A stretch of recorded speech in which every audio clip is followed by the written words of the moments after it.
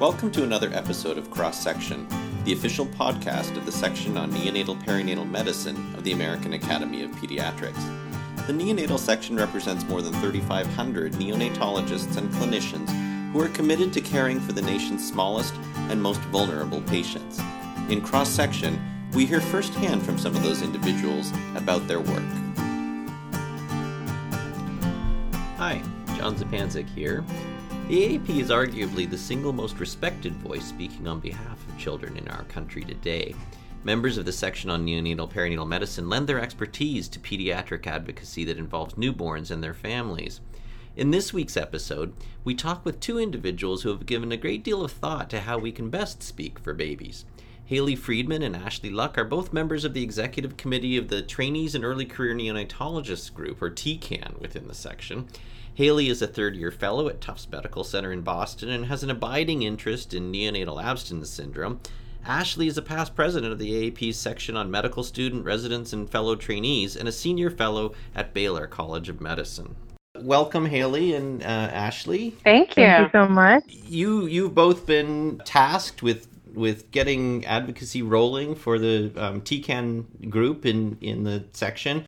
Can we start by just chatting a little bit about what you think advocacy means for TCAN and for the section? What does it mean to you?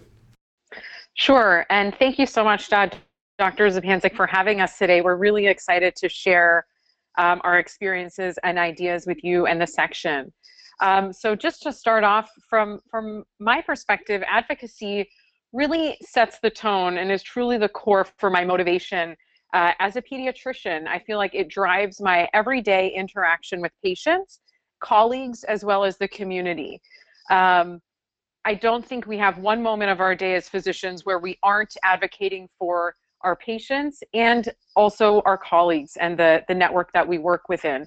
I think advocacy provides a genuine foundation to everything that we do, and it truly amplifies my experience as a medical provider. What about you, Ashley? I totally agree. Advocacy to me is like really a time where I recharge as a physician, as a person, as a parent who's connecting with another parent. And I think on an emotional level, on a like soul revitalizing sort of way, when it's been a really tough week, when you've had some really sad cases, when you can make a huge difference for a family, I think it just puts everything back in perspective. It's like a really nice sort of counterpoint to some of the hard parts of medicine.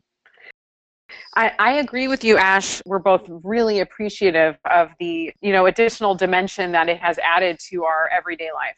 I find it really interesting, this perspective, because I think for many people, when many of my colleagues, when we start talking about advocacy, they think about it in the biggest possible sense, the sort of work that the AAP or the AMA is doing around health policy. And for some people, I think that's probably a little bit intimidating. What you're talking about when you speak of advocacy is really making it a core part of what you do in your interaction with patients and a local community, and then the bigger picture, the bigger community as well, regionally or nationally. Absolutely. I think advocacy happens every day. I mean, advocacy happens at the bedside when you fight for your family to get a room at the Ronald McDonald House that night when it was full. Advocacy is when you get that patient plugged into PT and OT services because you make the extra phone call. It's when you meet with the OB/MFM to talk about how can we get this mom plugged into a methadone abuse clinic, and here's a resource about, this great parenting session that's going on. I mean, all of those things are advocacy. We're doing it all the time. People just don't really take that moment to say, oh, right now you are actually doing advocacy. It's just a natural part of what we do as doctors, as pediatricians. I completely agree with what Ashley's saying. And I think with all of that, with our experience every day and over the years of training and living in different cities and interacting with different communities, that is what really serves as a foundation for action in a community level, state level, or federal level. I think the more in touch you are with your community, the stronger your voice can be, within the setting of the larger picture of, say, federal health policy. How did you each get involved in this area? How did you start developing your interests in advocacy?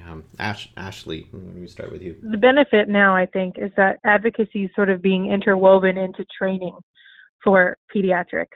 There's a lot of residency programs now that have advocacy rotations or dedicated training time for residents to really learn about advocacy and become sort of like enveloped into the community and projects that are going on.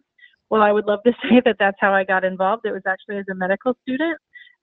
We had like a charitable fundraiser at my medical school to help raise money for a similar organization to like Make-A-Wish or Dreams Come True. And so that was sort of my first beginnings of it. And then it just sort of developed throughout my involvement in the American Academy of Pediatrics. Really, that was sort of my sounding board. And so as a med student, I moved into the section on pediatric trainees. I got involved in the annual advocacy campaigns there about immunizations, firearm injury, obesity prevention, and then ultimately I think the one that people have remembered from when I was there the most is the Face Poverty campaign, which went on for 2 years. So, I mean, that's sort of the organized way that I've done advocacy. But, I mean, the stuff that really I remember that stayed with me has been the stuff that doesn't go on a CV or a resume. It's just what you do at the bedside every day. Mm-hmm. Those are really the things that keep it fueled. Yeah.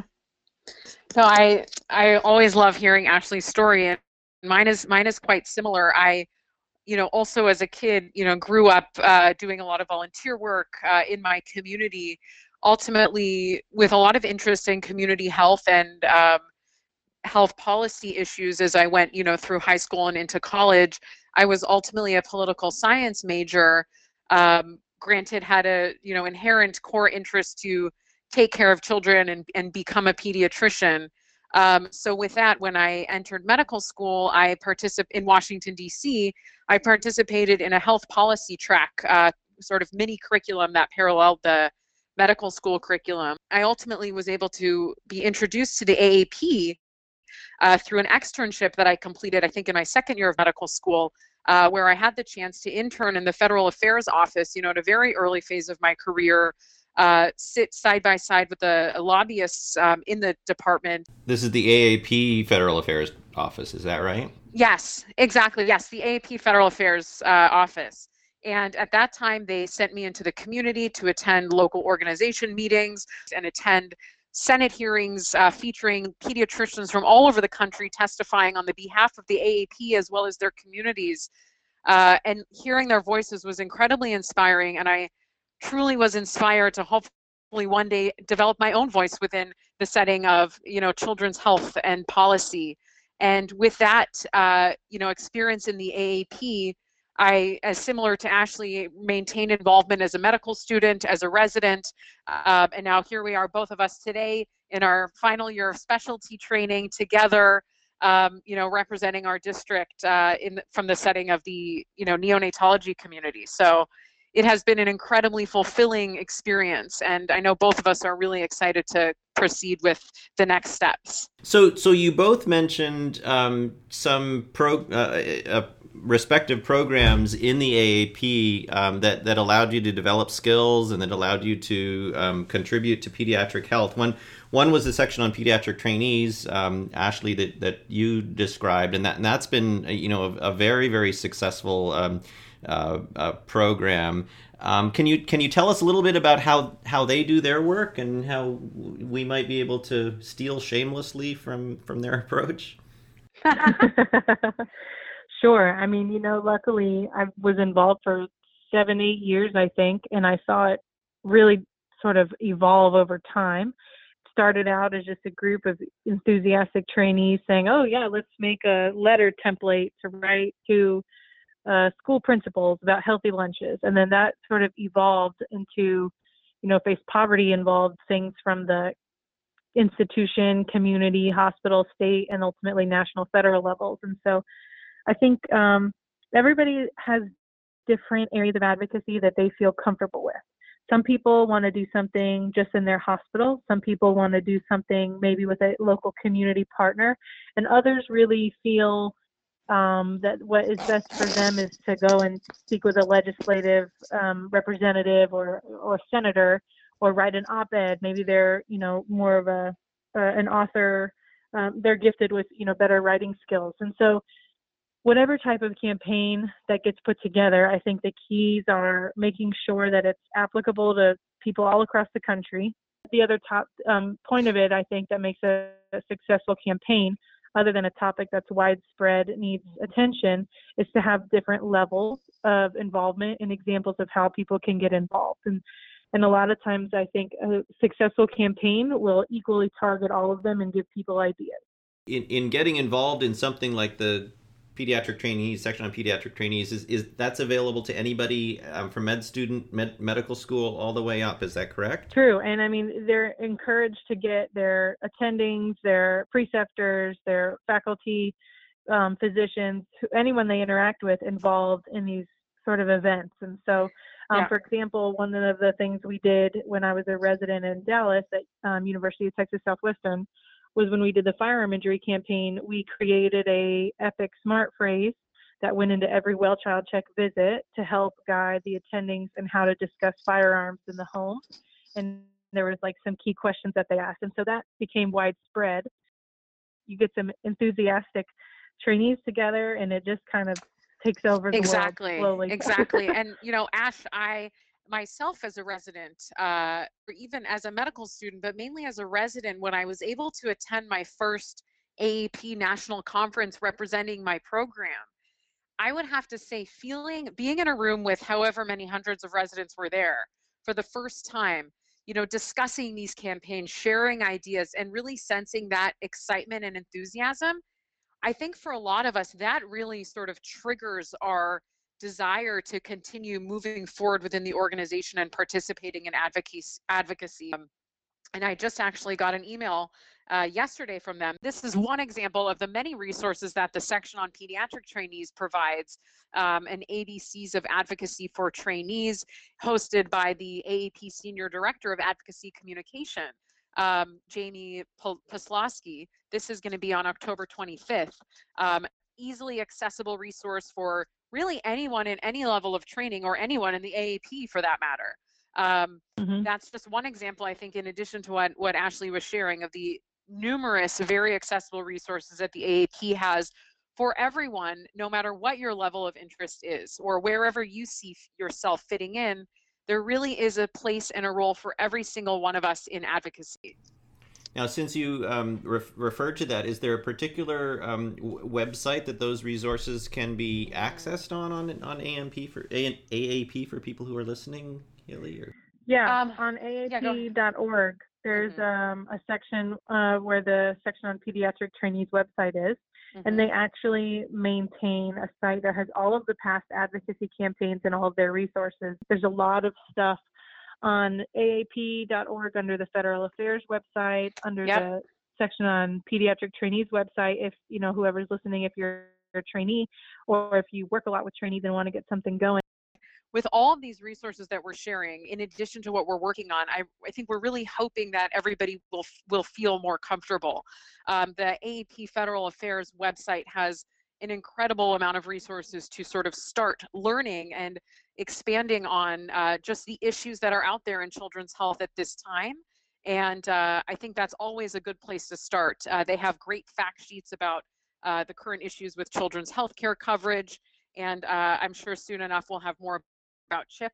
So I think a lot of us just need a place to begin, and some pearls, and their website has a great amount of resources for that. A lot of it is geared toward the general pediatrician or the person who's in an outpatient practice. I think everyone who's passionate finds a way to mold it. Yeah, so just let's talk about that for a second. What about neonatology in particular? I think in general the Academy is trying to build up is how to be an advocate in a subspecialty. One of the things that Haley and I are really excited about is this idea of sort of forging the front with our section on neonatal perinatal medicine to create neonatal specific advocacy resources. We would, our dream would be to have a toolkit that's for the subspecialist, similar to how they have a toolkit for, anyone in any specialty. And then for anyone who's planning to come to the workshop, our on Perinatal Pediatrics in 2018. That's the spring workshop in Scottsdale. It held in March March or April of each year. Yes. Yeah. And so this year, Haley and I are working with the Committee on Federal and State Government Affairs, as well as Mark Del Monte. Mark Del Monte is the vice president of the American Academy of Pediatrics, but also has been a key point person in our Washington Federal Affairs office for many years. So he'll be available at the spring workshop along with you to basically undertake some skill building for anyone who's interested. We hope to share that at the conference and hopefully get more ideas from people to keep building on it.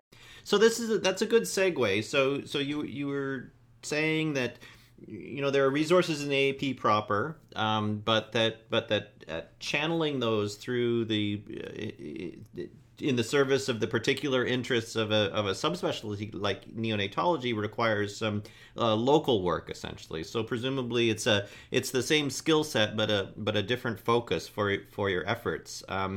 So how are you're doing some skill building at the spring workshop? How else can the section help you, or how else do you see working within the section to achieve change within our specialty? Haley and I are actually working on, it's not been formally released to the public, but this could perhaps be our formal first announcement debut of what's to come. All those listening are getting a sneak peek, but we are working on launching what we hope to be the first sort of TCAN birth section on neonatal perinatal medicine national advocacy campaign. And we've been meeting with our TCAN colleagues and under the direction of Dr. Tom Parker, Dr. Linda Van Marter, and Dr. Heather Burris have selected the topic of neonatal abstinence syndrome, which is most near and dear, I think, of anyone I know to Haley's heart. I can expand on that. She just breathes neonatal abstinence syndrome advocacy. And so we are working on collecting resources, putting together a nice sort of campaign, slogan, things like that. Probably some propaganda for people to wear around at meetings and on their white coats. But so we hope to launch that, and I think that it would be great to have the section just sort of be the sounding board. So you foresee taking the same approach, Ashley, that the section on pediatric trainees has taken in that the neonatal perinatal section would take on one campaign for a 1 to 2 year period, and then the topic of that campaign would change kind of regularly, and it would be the focus for folks' efforts. Is that right? I think that would be awesome. Now, granted, the section on pediatric trainees is about 15 years in running with campaigns, so we're in our infancy.